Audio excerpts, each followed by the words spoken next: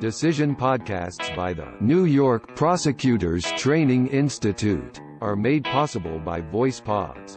Convert your text to voice at voicepods.com. Read this decision at NYPTI Law. www.nypti.org/law. People v. Francis decided February 13, 2020.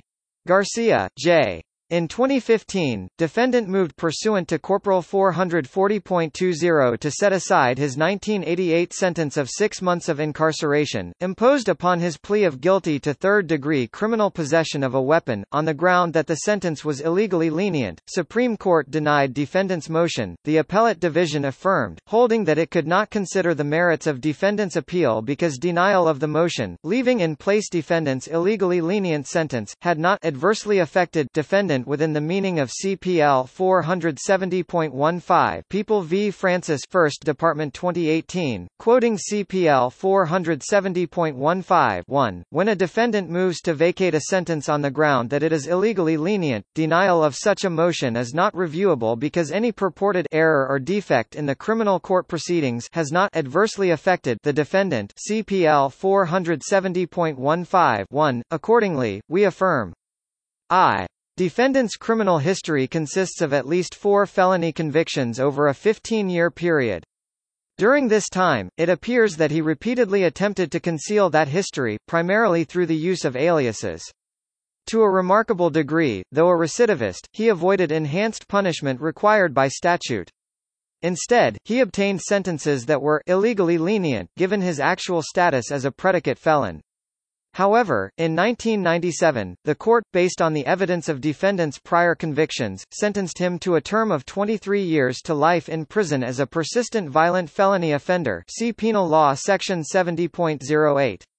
Since then, by direct appeal and collateral attack, defendant has tried to overturn the illegally lenient sentences that were previously imposed based on his incomplete criminal history, with the ultimate goal of invalidating his 1997 persistent violent felony offender sentence.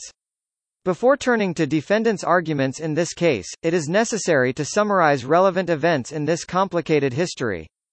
In 1982, defendant, using the name Lawrence Benjamin, pleaded guilty to fifth-degree criminal sale of a controlled substance, a felony, and was sentenced to 60 days in jail. In 1988, now as Gerald Francis, defendant pleaded guilty to 1 count of criminal possession of a weapon, a violent felony. During the plea colloquy, the court, unaware of the 1982 conviction, informed defendant that as a condition of the plea agreement, it would limit his exposure to no more than the presumptive 1-year sentence. Defendant was sentenced to 6 months in prison and 5 years of probation. In fact, that sentence was illegally lenient, because defendant, as a second felony offender following the 1982 conviction, should have been sentenced to a mandatory period in state prison of 2 to 4 years. See Penal Law Section 70.06(d).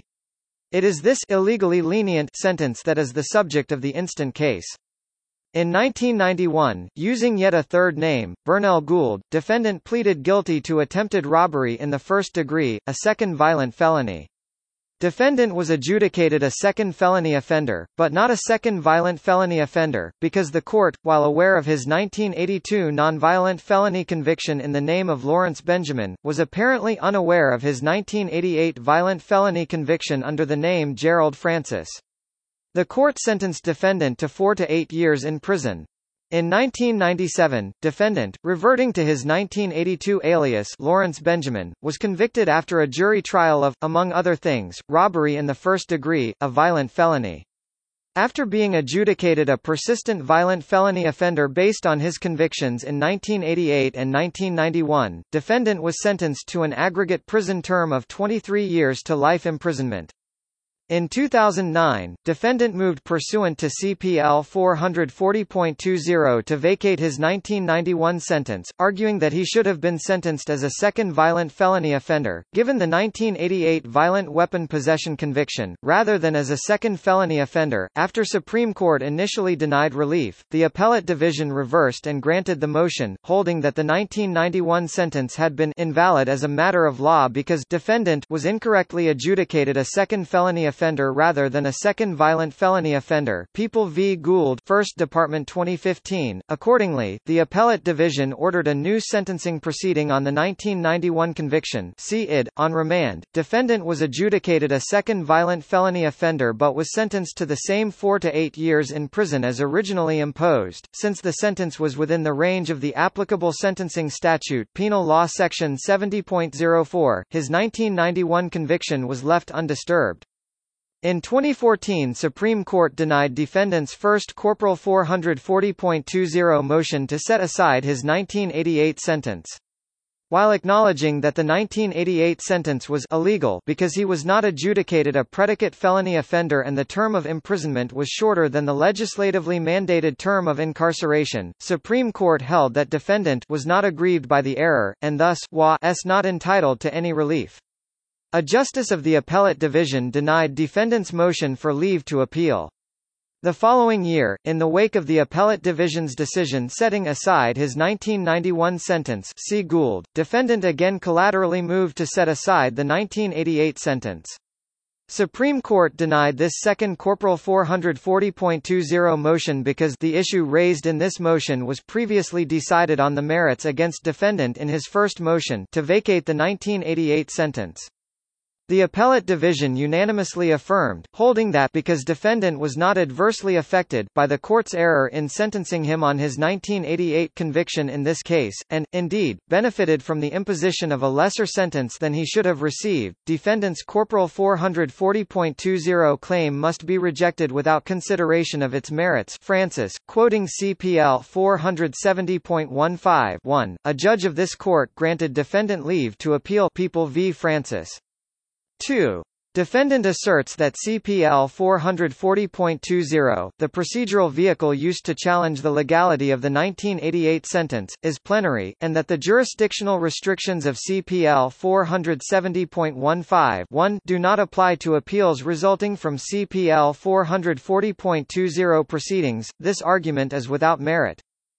CPL 440.20 states that any time after the entry of a judgment, the court in which the judgment was entered may, upon motion of the defendant, set aside the sentence upon the ground that it was unauthorized, illegally imposed or otherwise invalid as a matter of law. As defendant points out, CPL 440.20, which governs disposition of motions in courts of original instance, contains no express adverse effect or aggrievement language. However, CPL 470.15 provides that upon an appeal to an intermediate appellate court from a judgment, sentence or order of a criminal court, such intermediate appellate court may consider and determine any question of law or issue of fact involving error or defect in the criminal court proceedings which may have adversely affected the appellant. CPL 470.15 We have explained that this provision is a jurisdictional restriction on the appellate court's scope of review, describing it as a threshold prescription of the legislative devolution of powers to the appellate courts. People v. LaFontaine.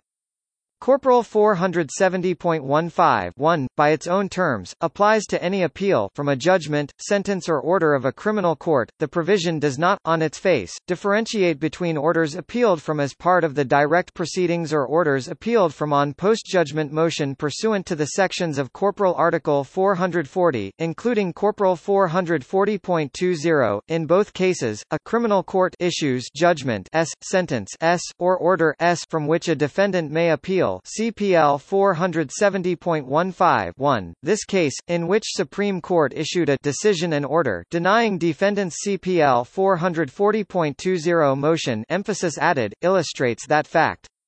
In sum, the jurisdictional restrictions of CPL 470.15 apply to appeals from dispositions of CPL Article 440 motions. 3. Defendant next argues that, if Corporal 470.15 applies, Supreme Court's denial of his second Corporal 440.20 motion adversely affected him within the meaning of that statute such that the Appellate Division had jurisdiction to review the denial of his motion. We reject defendant's argument. A. Defendant asserts that the fact that he lost below, Supreme Court denied his Corporal 440.20 motion, adversely affected him, and that alone satisfies the jurisdictional requirement.